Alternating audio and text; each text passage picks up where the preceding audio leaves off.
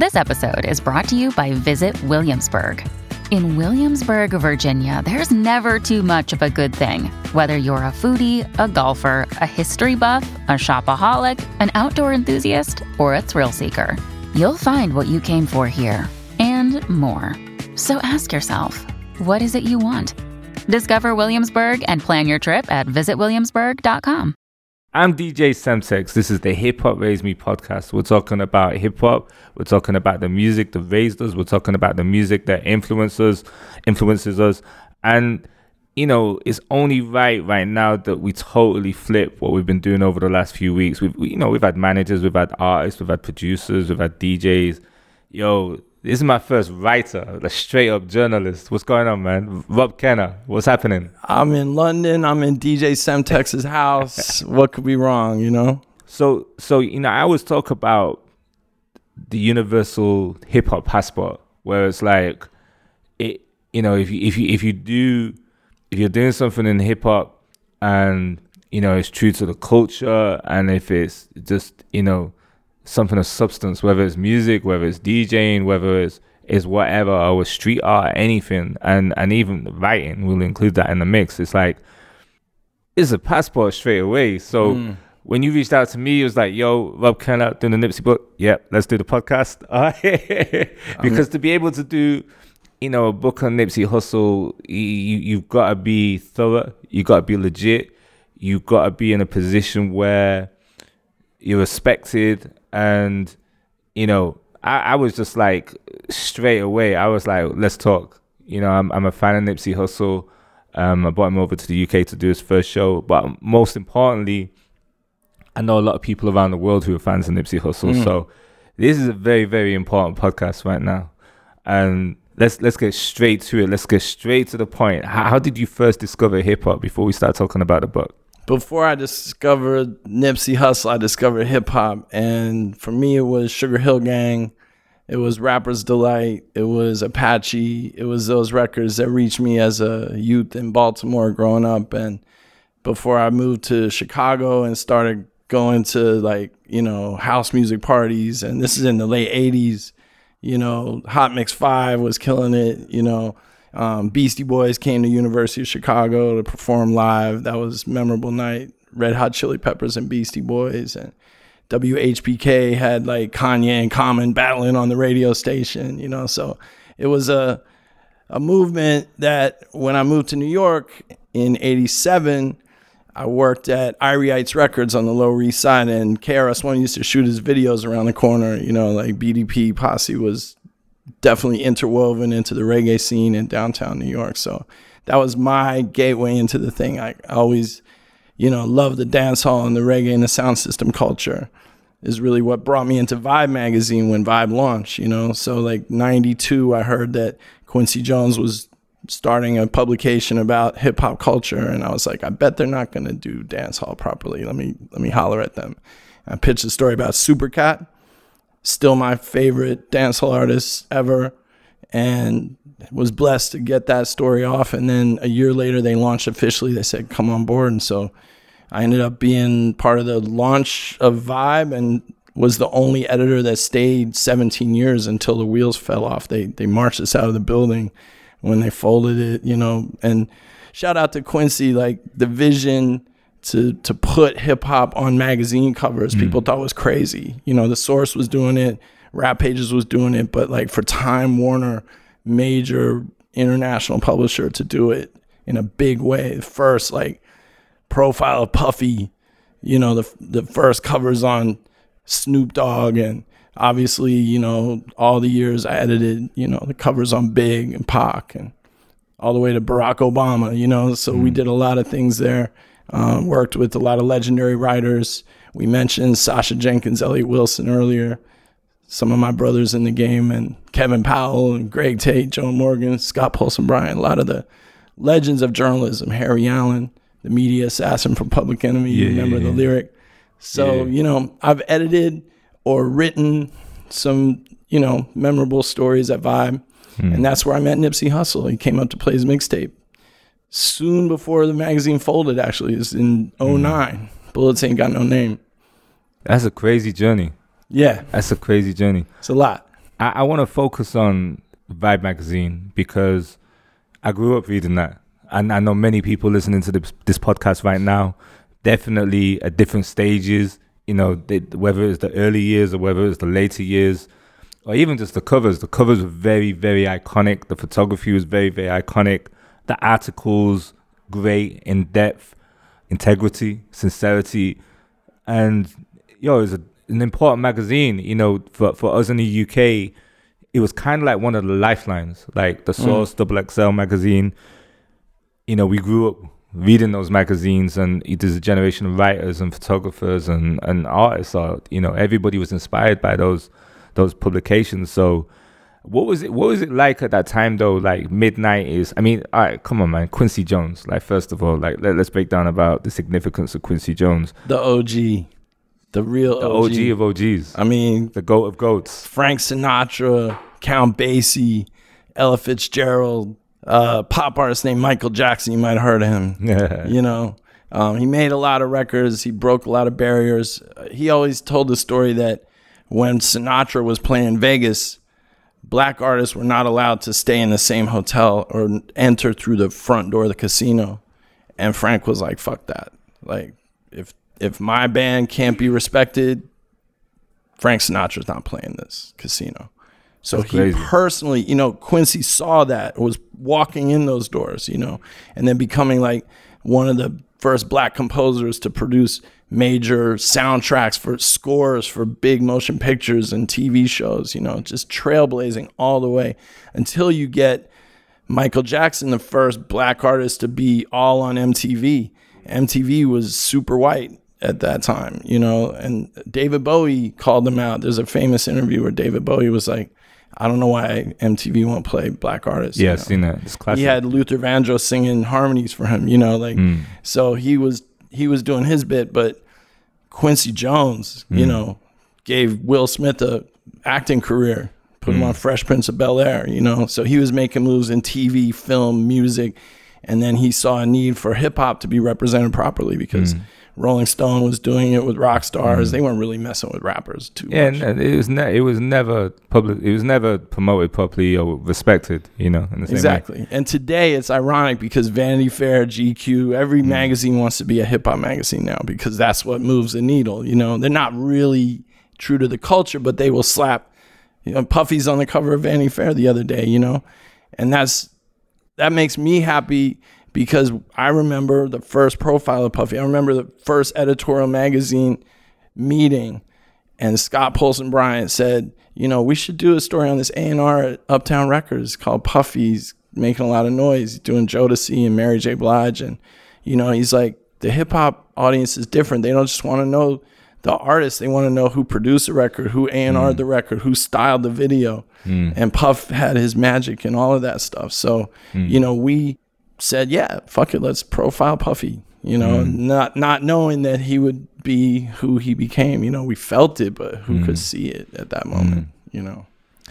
So how does a white kid from Baltimore end up in New York working under Quincy Jones, he's the producer, he's the greatest. Like, look, big up Dr. Dre, Kanye West, whoever your favorite producer is right now and whatnot, but Quincy Jones is just read his book. Like, if you don't know anything about him, just do your research, read his book, and, you know, just look at what he did and his contribution to music. Yeah.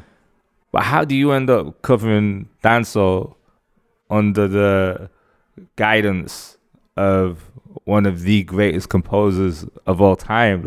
How? It's, you know, I'll just go with God's plan. I'll just go with that. Okay. I don't really have a logical explanation. I'm from California, to make the record historically accurate, because this is DJ Semtex Hip Hop Raising Podcast. Let's get it down particularly properly. But you know, I just followed my passion. Nipsey Hussle has a record said, respect your passion. Right? Yeah. You know, and that is what I've done my whole life. Nobody told me I could be a hip hop journalist. There wasn't really a job application for that, but you know, I went to college for English literature.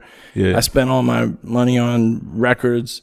You know, I worked at a record shop. I was DJing before I was at Vibe. I was in the clubs, in Lower East Side, spinning with people like Jamalski, who signed to BDP, and we had our dub plate selection. Shout out, rest in peace, Seaborn and Tree, ICU, the whole family. So it was just a following your passion thing, and it led me to that point. I could write. I knew I was going to be a writer, a journalist. My father is an English professor and wrote shelves full of books. I dedicated The Marathon Don't Stop to my father, Hugh Kenner, but he wouldn't understand what I'm doing, but I'm following my passion just like he did. I mean, it's crazy because it's like I said, I grew up reading Vibe magazine. They always got it right. I think in terms of the new artists that they would feature, I think the people who contributed to the magazine, and it's crazy meeting you today because the coverage of dancehall was always spot on. Like I can't remember any other music magazine in the 90s or the 90s that I could say got it right or did it full stop. Over here, Enemy and you got all these other magazines. They're still catching up. Well, Black Echoes did all right.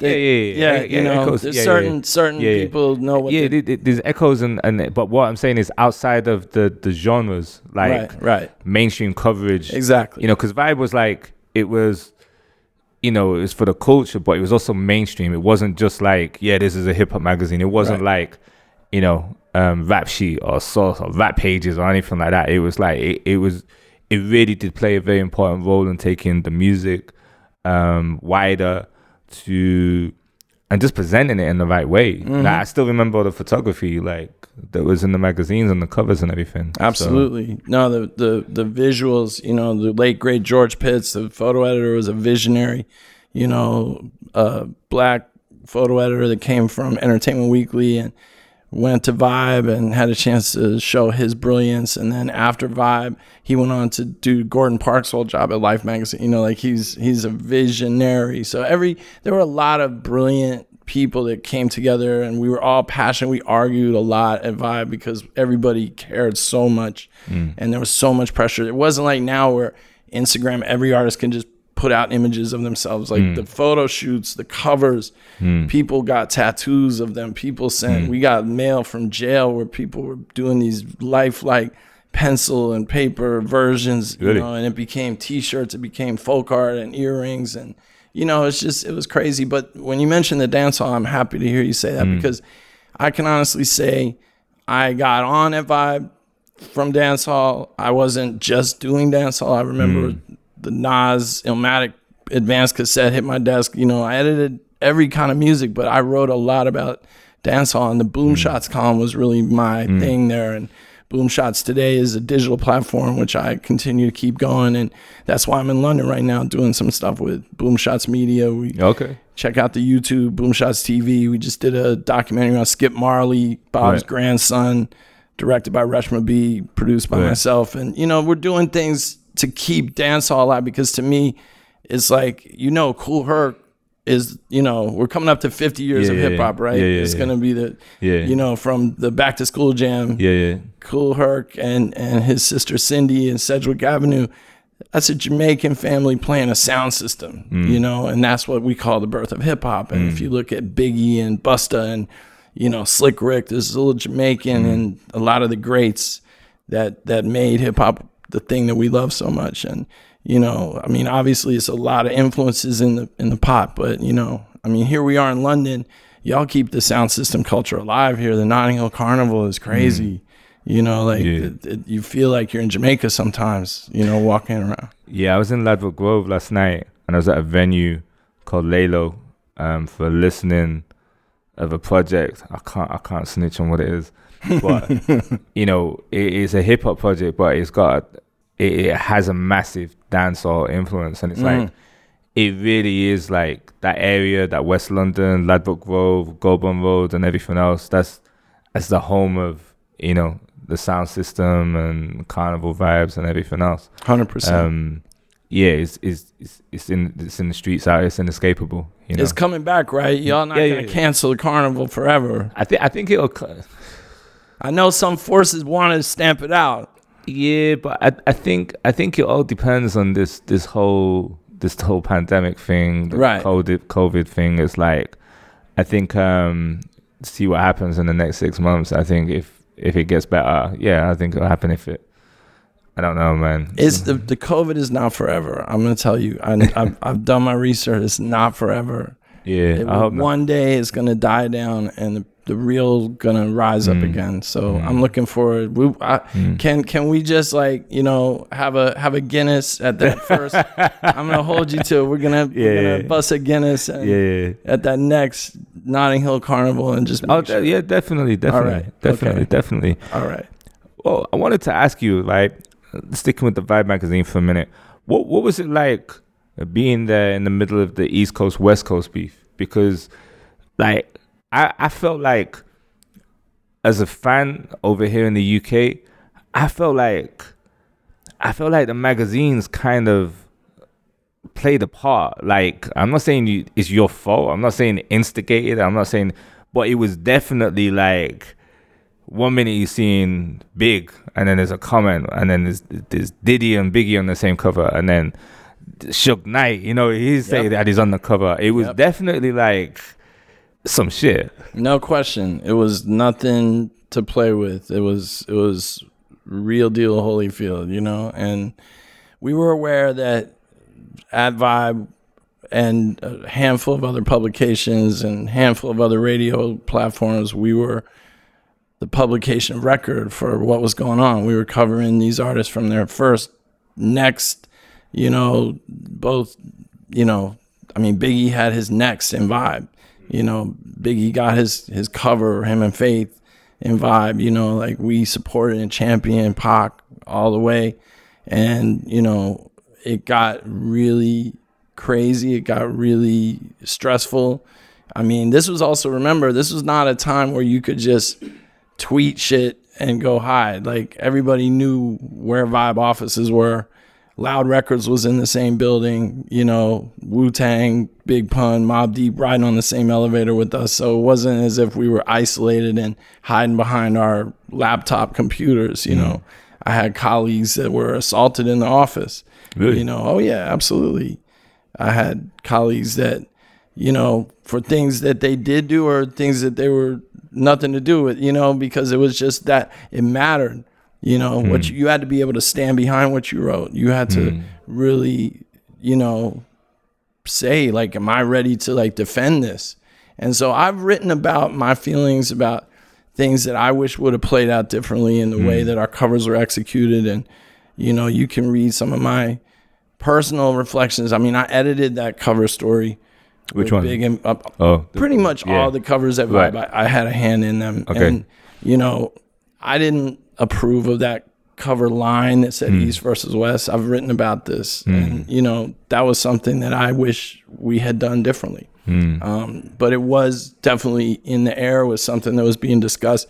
I felt like it wasn't the note that I wanted to accent personally, but I wasn't the only chef in the kitchen. I was not the editor-in-chief at the time. And could that happen today if it was? Could you get away with doing that today? Like, people get away with crazy shit today because everything is just retweet and what did Jay-Z say? Y'all talking crazy under them IG pictures.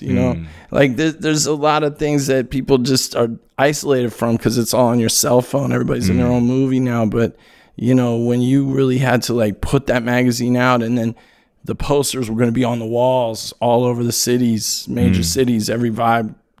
Certainly like big covers like Big and Pac, they were promoted. Biggie was murdered coming out of our party. That's crazy. The Peterson Automotive Museum. How was that at that time working at Vibe magazine, and Biggie gets killed coming out of one of your parties? I mean, even to this day, it's in films, it's documented, and everything else. It's like, but at that time, what was that like? Like, what was? It was painful. It was horrible. It was. I personally can tell you, for me, it was, a tragedy that hit home with me personally. And part of my dedication to telling stories in greater depth was really, I did the book with Cheo Coker, Unbelievable, which is a biography of Christopher Wallace.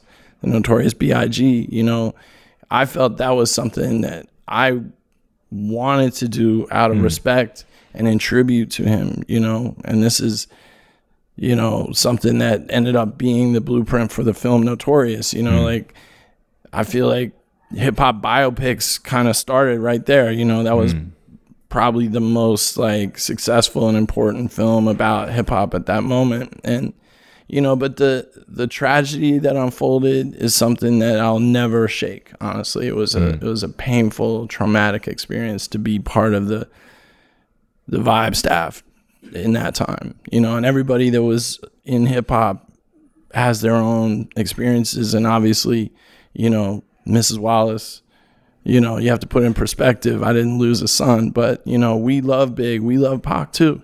You know, we love hip hop. We didn't want to see the heroes, you know, lose their life. That was a terrible thing, you know?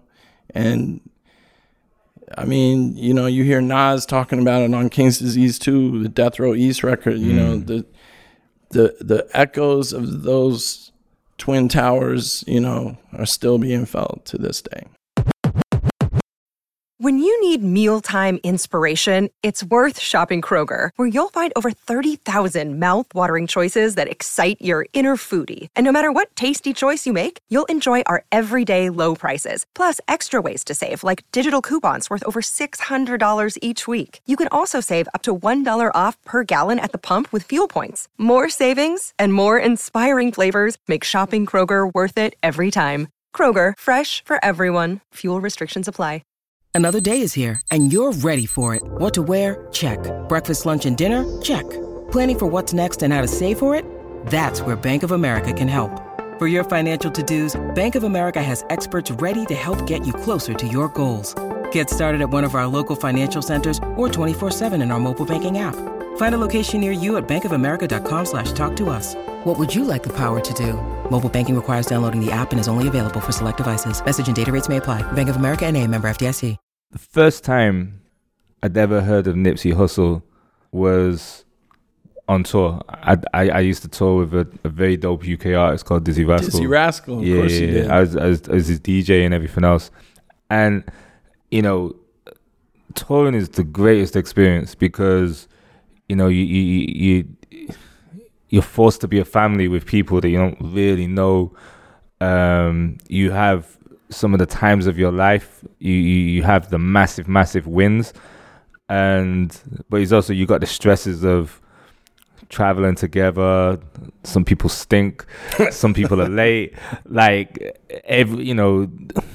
people get on each other's nerves. Some people get stressed, especially artists. They get stressed because they're trying to do a tour and work on an album or deliver an album.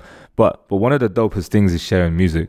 So we was in one of the transporters, and then he kept playing this mixtape again and again, and it wasn't even a mixtape; it was one track again and again. And it was Nipsey Hussle in the house. I love that shit, man, because it was like it had that classic West Coast sample or sound, and it was just dope, like the clarity and how he rapped. And I don't even think we listened to the rest of the mixtape. I think we just had that one track, Permanent Road Trip. It was like, 10, 20 times, like, you'd listen to it. Who was playing it? Who was the one that Diz had it, and he was just telling the driver to play it. Dizzy had it? Yeah. Okay. He's the one who put me onto him. So, okay. So I was like, it's like, this is dope, And it was like, so from there, the mixtape, and, that's how I discovered Nipsey Hussle. But what was that like for yourself?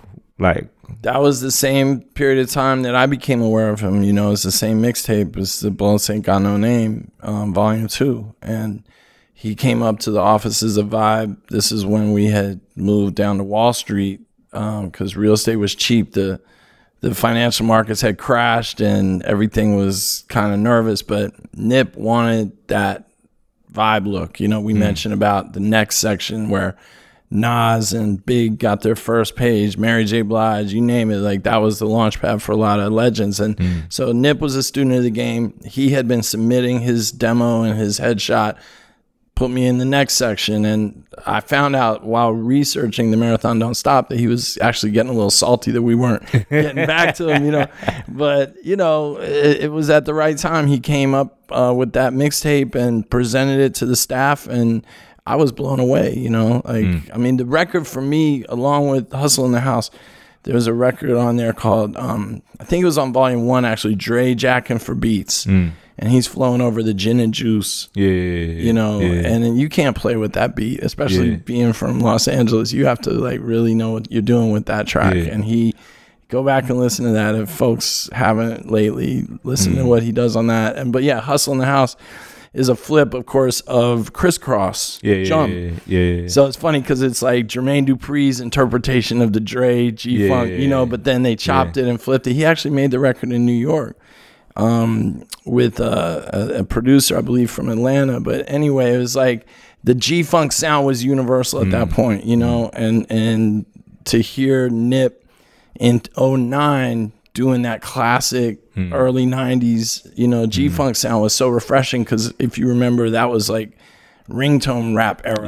That was Teach Me How to Dougie and certain other, dance records that I found it was very refreshing to hear that hard G-Funk sound. So I was just impressed with his demeanor, the way he presented himself to the room. He was just very, immaculate braids, chain, the whole, straight off the block in Crenshaw, and representing his neighborhood very proudly, and just, obviously a brilliant young man. And I spoke to him after he played his tape, and I said, keep doing what you're doing. We're going to support you as best we can. And, I'm going to be listening. And, I can't say I was like Nip's friend or, I didn't promote shows like you did, but I paid attention. I kept listening, and he just kept rising. And, he got that page in Vibe before Vibe ceased publication. So he accomplished his goal. That's a metaphor for his whole career. Like, he was frustrated, but he just stayed at it. And by God, he got his page in Vibe before the lights were shut off at Vibe. And he continued to rise. And I'm sure you paid attention when he did like the Crenshaw rollout and Proud to Pay and, changed the game completely. Just a brilliant mind. Apart from a great rapper, he was a exceptional individual that, as I learned later, was building computers from parts, reading magazines to put it all together. It's like, who does that? He's a special person. So I paid attention, and I knew this was one to watch. And he never got those mainstream looks. He, as we know, he was on his F the Middleman mission and, built his marathon team and just kept it moving. But if he had gone the major label route, he would have been on, he was on the XXL freshman cover, of course. We remember that. That was a big one. Him with J. Cole, Wiz Khalifa, like future megastars. And in the book, I spoke with Vanessa Satin, who was the editor of XXL at the time. She was like, Nip was the star of that shoot that day. Everyone could feel like he was the one, and he had the Snoop cosign at that point, and, all eyes were on him, but he went another way. He at that moment he did the XXL cover. He expected that his major label album was going to come out on Epic Records. He had a South Central State of Mind album in the chamber, but then the situation just felt a little weird for him. Like the executives changed, and he was like, this isn't right. I'm not going to get my vision out the way I want it. And he found a way to get out of the deal. Johnny Shipes, who had helped him get in that deal, helped him negotiate out of it. And, that was the beginning of the marathon. A few years after Bullets Ain't Got No Name, I don't know. Like, I do this night called Revival, where for me, I just seen that, the first night when a US artist comes to the UK is always the best one. It's always the most important. It's always the most special. And it's the most real event. And for the artist and for the fans. So myself and a good friend of mine, Chris Waring, we were like, all right, let's do a night, call it Revival. Because it's the Revival, right? Yeah, so, the first one was terrible. Now, actually, the ground zero event for that night was J Electronica night, like when we did that at the Jazz Cafe. Not so bad. Yeah, the follow-up was terrible. Okay. We did some guy called T Mills. Anyway, so I don't really talk about that one. But we'll talk about J. Yeah. Keep it right there. Yeah. But we've done a lot since, and you know, Joey Badass, Future. We had Future in a venue that holds 200 people. It's crazy. I said, let's do an event where the tickets to die for. We do the event. I thought someone was gonna die in there. I was like, this is a stupid idea. It was just too full. Absolute zoo. Like speakers were falling off the walls. Like it was insane. People trying to kick the door in. Future said it's the best show he's ever done. Every time I see him, he's like, yo, that show, man. Like it's dope. Like, you know, because he was like, I've never done anything like this for a long time, you know. So so then we were like, all right, Nipsey, right? So we go for Nipsey. I don't even think we didn't even go through an agent. Like we went direct through a manager or someone. He agrees to it and everything else. Sold out immediately. Sold out. But then he gets delayed. Gets delayed for a couple of months. So we're like, all right, cool. It gets delayed for 6 months. And I'm like, I got people angry at me. Like, what's going on? I said, I'll give you the money. No, I don't want the money back. When's the show? When's the fucking show? They don't want the money. Yeah. They want the show. They want Nipsey Hussle. Like, what the fuck? And then, as do you think for me getting abused for having a show that's been delayed and it's got nothing to do with me, right? So then it's like 9 months later. I call up whoever the manager was. I was like, yo, I'm pretty cocky, right? And yeah, I don't know.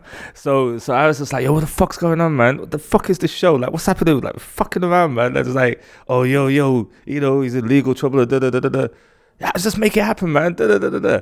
Then a couple of months later, I'm still kicking off. Look at these angry emails. People hating on me, like everything. Like, I get cold shit. Like, and then somehow, some way, I don't know how, I end up talking to Nipsey. He's in the studio with Hit Boy. He's like, yo, Sem6, what's going on? And And I don't know him. I haven't met him. He was just like, I was like, Nip, we need to do this show, man. Like, come on, man. Like, just make it happen. Because I think an agent got involved and they were trying to delay it for a schedule for some release day. I was like, I don't care about that. I was like, this needs to come over now. Was this like 2013, 2014? Yeah. Okay. And I was like, and it was just a trip. I'm talking to Nipsey. He's in the studio with Hit Boy. He's like, yo, we working on some heat. And yo, Sem6, man, I'm there.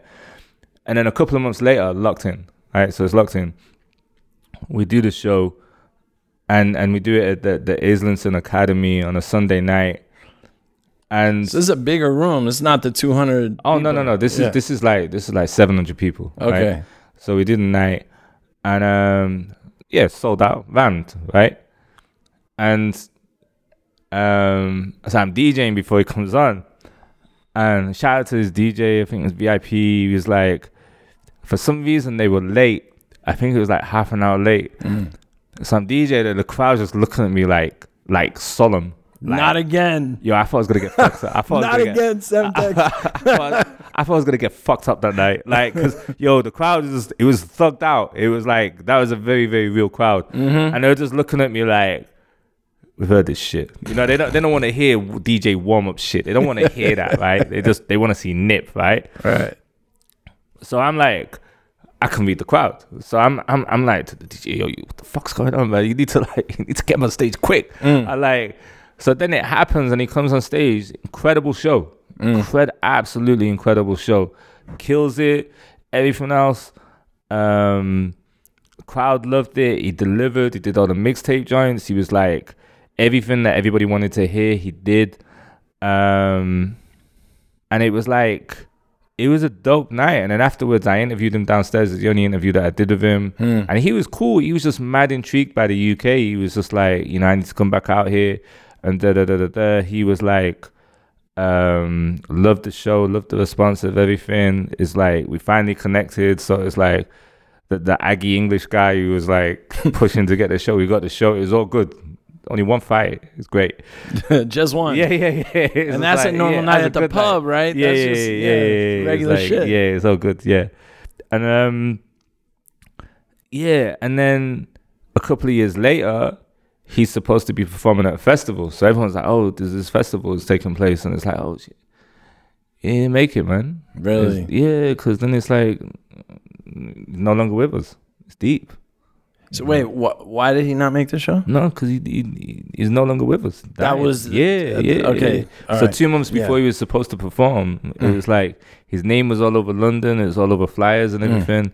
So it's like he's got a dope fan base out here. So his fans were just like devastated. Like, I watched the recap of your show. When researching the book, I watched everything and talked to everyone I could talk to, and I remember your conversation with him. You're like, Nip, this was like a year in the making, man. And then he talked about how he felt like he was home in LA because the crowd knew every word and they were singing it. It gave him a lot of motivation, but that was, I mean, it's not surprising to me that you say he brought out like an extra real crowd because the people that tapped in with him related to what he was speaking about. It's like he said once on a record he did with Wiz and Currency, that pistol grip poetry, like he had that realness to every bar, and real recognize real, and that's why his fan base, I think, was so committed, and then the inspiration of the marathon and the stories he was telling,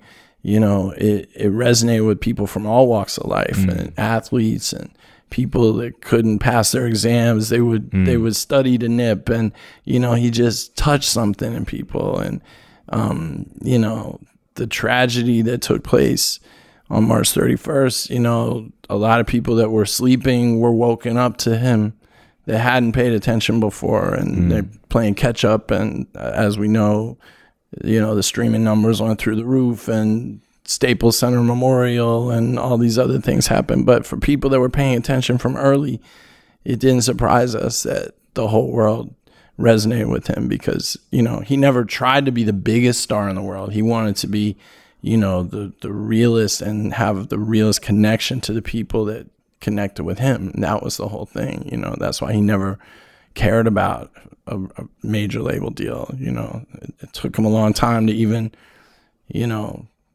deal with Atlantic Records, because that was not really what it was about. It was about like fucking with the people that fuck with you, and like over serving them, over delivering. And that's a model that a lot of people to this day, like the game obviously keeps changing at a rapid pace now with technology and everything. Nip was an early adapter. I mentioned before, he built computers. He was early to social media. I'm sure when you booked his show, you probably went on his Twitter and got on the Hussle platform. And, you could get to him. You could get to him. Like if you were tapped into technology, you could talk to him. And, there's not that many artists that were doing it at that point that way. And now, of course, you have to be on social media, Yeah, and even shout out to his DJ VIP. He, you got everything you need. You got the explicit versions, the instrumentals, no the doubt versions. It was like you're getting music service better than or as good as someone who was signed to a major. It's very rigid in terms of like how they were getting the music out there. But what was the process for you, or the stepping stones to you doing your book on Nipsey Hussle? I mean, as I mentioned, it was a long journey of paying attention to his music. I was at Complex when he did the famous "fuck Complex" tweet, and he, there was a whole thing around the Crenshaw rollout, and, Complex had done one of their salty, lists where they were like, the underachieving rappers, and, and sort of, threw some shade, tongue-in-cheek list, but he was offended, but he didn't say anything. And then sure enough, soon after, he does the Crenshaw tape, $100,000 of mixtapes sold in one night. People went from saying you're crazy to charge $100 for a tape to suddenly you're a genius. So he was aware of the hypocrisy. And so when someone from Complex, one of my colleagues at Complex, reached out for an interview, he was like, that's hypocritical because y'all just dissed me like a few weeks ago. So fuck Complex, 10 racks for an interview, or stop emailing my management. And that was kind of a legendary interview. We finally were able to sort it out, and he talked his shit, and it's a very real interview. So I've just been watching his journey. And when it came time for Victory Lap, I was at Mass Appeal by that point. Shout out to Nas and Sasha Jenkins, and so I was like, we have to talk to Nipsey Hussle. This is a mandatory, non-negotiable. Get him in here. And, I linked up with Brittany Bell at Atlantic Records, and, it turned out we were the first interview when he came to New York. He had just, rolled out the project that took him damn near a decade to deliver. He was working on that record for a long time and had it just right, perfected it business-wise, music-wise, everything. It's a masterpiece. And so he was just a few days off of rolling that out. It looked like it was going to be I think it was a top 5 debut. He was feeling very good. Came in 9:30 in the morning, and we had a conversation like you and me are having right now. Like, it wasn't an interview, it was a conversation. It was a reasoning, as I like to say. And, the best. Yeah, the best. And we were just speaking about everything. And I knew enough to take it in lots of different directions. Like you mentioned earlier, you don't do the Wikipedia, we're talking about real things. And from Eritrea to Crenshaw to, cryptocurrency, we touched on a lot of areas. And so, after an hour of dropping gems, I'm sitting there like, how do we make a 5-minute YouTube video out of this? Like, what actually is going on here? So I knew that we had to do justice to that. And that was the moment when I realized I have an obligation to tell this man's story properly. He had that XXL cover where she shared with 11 other artists or however many, but he hasn't had that real life story told on him. And so my thought was either make a documentary or a book. And it became clear rapidly that documentary takes a lot more budget and flying around than I was really at the position to do at that moment. And so I said, okay, I'm going to start just reaching out to people that work with him and start putting the story together. And, that process went on for a while. I was speaking to artists that he was affiliated with, people in the industry, the media, people like Vanessa at XXL, certain DJs that were playing his records, like DJ Felly Fell in LA that played the first, that played Hussle in the House when it first popped. And, over time, Steve Lobel, Johnny Shipes, like people that were part of the journey.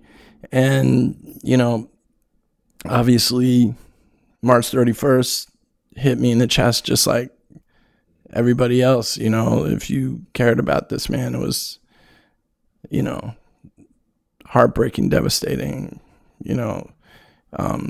stopped me in my tracks.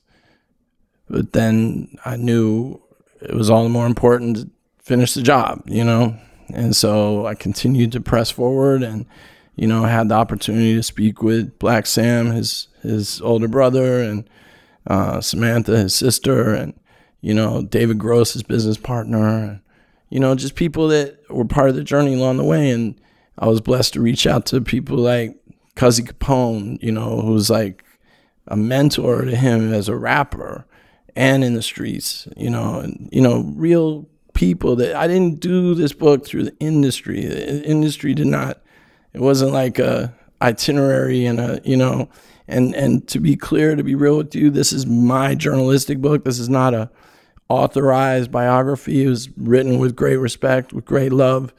The journalistic craft that I've practiced for decades, is in full, display here. But, this was not like a business deal where people signed off and the label and management signed off, but everyone's been real cool. And, I made a decision just on my own out the gate that I was going to donate a portion of the royalties to the family just on the strength. But, it's my story of Nipsey Hussle, putting him in the context of hip hop, in the context of LA history, in the context of, the street history and American history, and just, all the forces that shaped him into the singular individual that he is.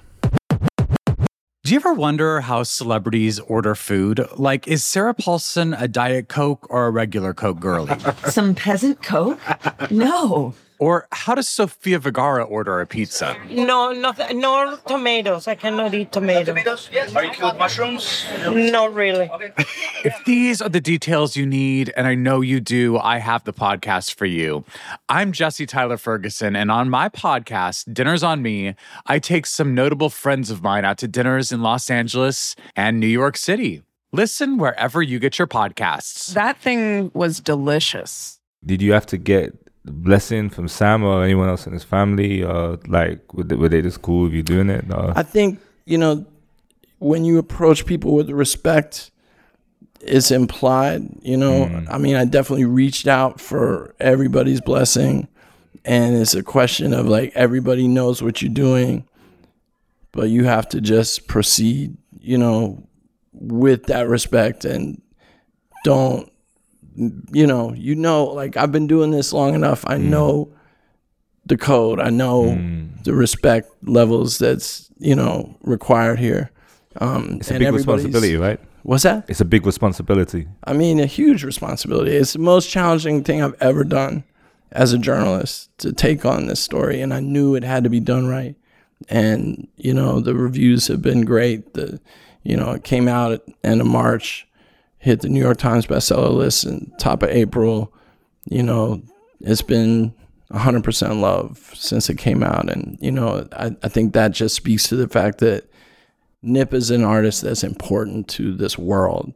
I finished the book in the last part of 2020, in the midst of a pandemic, in the midst of the upheaval in America, George Floyd, and, the president, running amok. And, you just felt the urgency that Nipsey's story had to be told, and like his message and his mission had to be fulfilled, and I had that ringing in my headphones every night while I was writing the book. I have to finish this. The world needs this.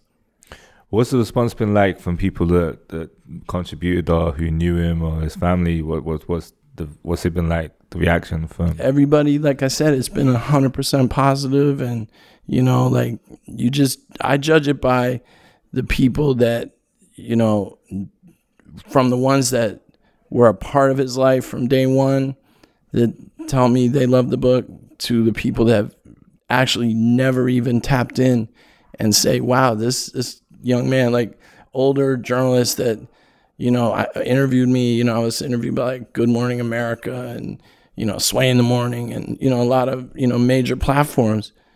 But like some people that don't know anything about Nip, they'll say, this man reminds me of like a Malcolm X or someone, and that's the company that his name should be mentioned in, like his legacy is going to live on forever, and it continues to change minds and elevate people's whole vision for their life, and that's really, to me, Nipsey Hussle is the ultimate fulfillment of the purpose of hip hop. If you talk about like, back to the Bronx, back to like making something out of nothing and elevating yourself, elevating your loved ones, elevating your community. That's what Nip stands for. That's what he did and continues to do. And, nobody ever actually did it like that. Like stayed 10 toes down in their neighborhood. Hip hop has a lot of great like rags to riches stories. You can compare like a Jay-Z, for instance. We know what his story is from the Marcy Projects, and all the things in his rhymes, are taken from life, right? But if he were to try to build Rockefeller in the Marcy Projects, that would be a very challenging thing to do, That's pretty much analogous to what Nip actually accomplished, like right there on the corner that him and Sam were, selling the T-shirts, selling the socks, selling the mixtapes, to buy that block and make that the Marathon Clothing and make that the place that you build the empire. And create jobs right there in that community, which is known for other things that are not as progressive and positive, and even not turn your back on that. It's a phenomenal accomplishment. Nobody's ever done that. Nobody's ever tried to do that, and it shows his love of hip hop, his faith in the force of this culture. He loved hip hop more than, I can't think of many people that just stayed true to the real purpose and promise of it the way he has. Someone said to me recently, they knew that, they only realized how big he was when they saw that the funeral service was going to be taking place at the Staples Center. That is crazy. Of course. A lot of people, that was their wake-up call, I mean, Michael Jackson, Nipsey Hussle, Kobe Bryant, those are the three memorials that were held in that venue. And, you know, he deserved it. You know, he deserved to have Stevie Wonder sing at his memorial. He deserved a letter from Barack Obama. And, you know, that motorcade that went through every neighborhood. Remember, every neighborhood, like neighborhoods in LA, it's not like a light thing to just pass peacefully through every neighborhood. And everybody was respectful, and, you know, it was a beautiful day, and, you know, obviously a horrible tragedy, but, you know, a testament to what that man stood for, what Ermias Asghedom stood for, you know. I'm tired of saying RIP. I'm tired of doing rest in peace posts. You know, in hip hop, the last couple of years have been crazy. You know, Pop Smoke, Juice WRLD, XXXTentacion, DMX, Mac Miller. It's like Biz Markie. Yeah, it's. So I just want to say, the next book that you do, please do it on someone who's still alive. I feel you. I feel you 100% on that, and that is definitely the plan. You know, as I mentioned, this was not something that was begun like after the Staples Center. Like, oh, this will be a big thing if I write this thing now. You know, this was a journey of, you know, from 2009 up. You know, and I don't think that it could have been written the way it is if it wasn't a lifetime of, you know, when you read the book, you'll see, I mean, it's a love letter to hip hop. It's a history of LA and hip hop, and how, you know, okay, for instance, would you describe Nipsey Hussle as a gangster rapper? Yes or no? Would that be a term you would? Okay, right. Yeah. But that is a term that I unpack. Like, what does that term gangster rapper even mean? You know, like, how has that term been used by the mainstream media to attack hip hop and to like undermine, you know, artists from certain background? And, you know, why do gangs exist? Why do the Crips and Bloods exist? You know, who are the Slossons? You know, when Nip says Slosson Boy, his Slosson Boy tape, I mean, he's got Slosson Boy on the back of his, you know, on his flesh. What does that mean? You know, so I did some, you know, real deep research and talked to people that know. And, you know, like, for instance, okay, the Slossons were the biggest gang in LA at a time when Bunchy Carter was their leader, right? Bunchy Carter gets recruited by the Black Panthers to lead the LA chapter of the Panthers, you know, and Nip understood that. He was referencing something for a deliberate purpose, you know. People don't know about the white gangs that existed in LA. They don't know about the spook hunters, and, you know, the fact that like black families had to live in certain neighborhoods along Central Avenue because of a policy called redlining that prevented them from owning property outside of certain zones. That was a government policy. And, you know, the white gangs had the support of the police.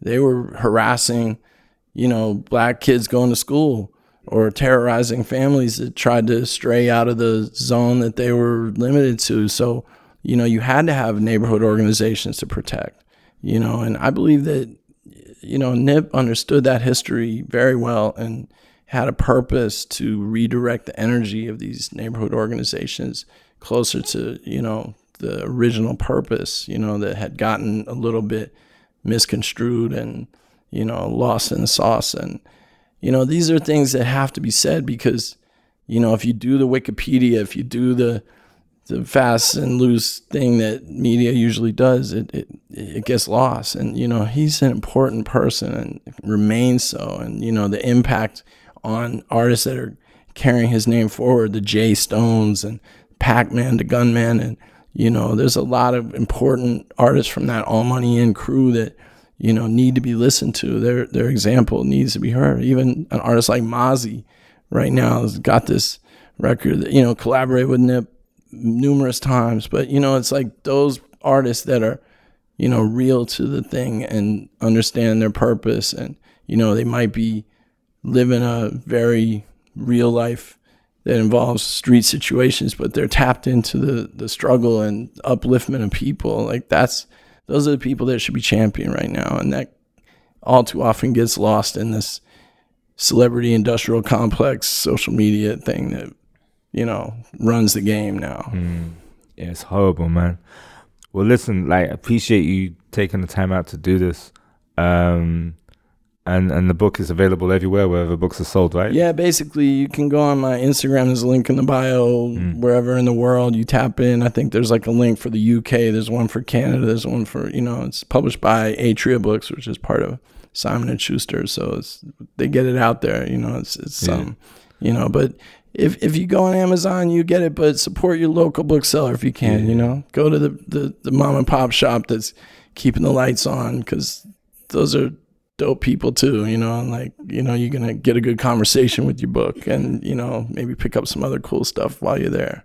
But Nipsey was a great reader. Nipsey, although he ended up leaving high school before he completed, he was self-educated and at a high level and influenced a lot of people to pick up books in his circle, and, always had bookshelves in the studio and shared reading lists with people. A lot of his ideas came from reading books. And, I always hoped that this book would be worthy of inclusion on one of his reading lists. And, I know of Nipsey Hussle book clubs that exist. Many have been inspired by him, and this book has been included on those reading lists. It's been included at the reading list at Howard University now, and some other higher learning institutions are starting to plug in, which is a huge, very humbling experience for me as the author of the book, So, I'm happy this is the first interview in the UK that I've done.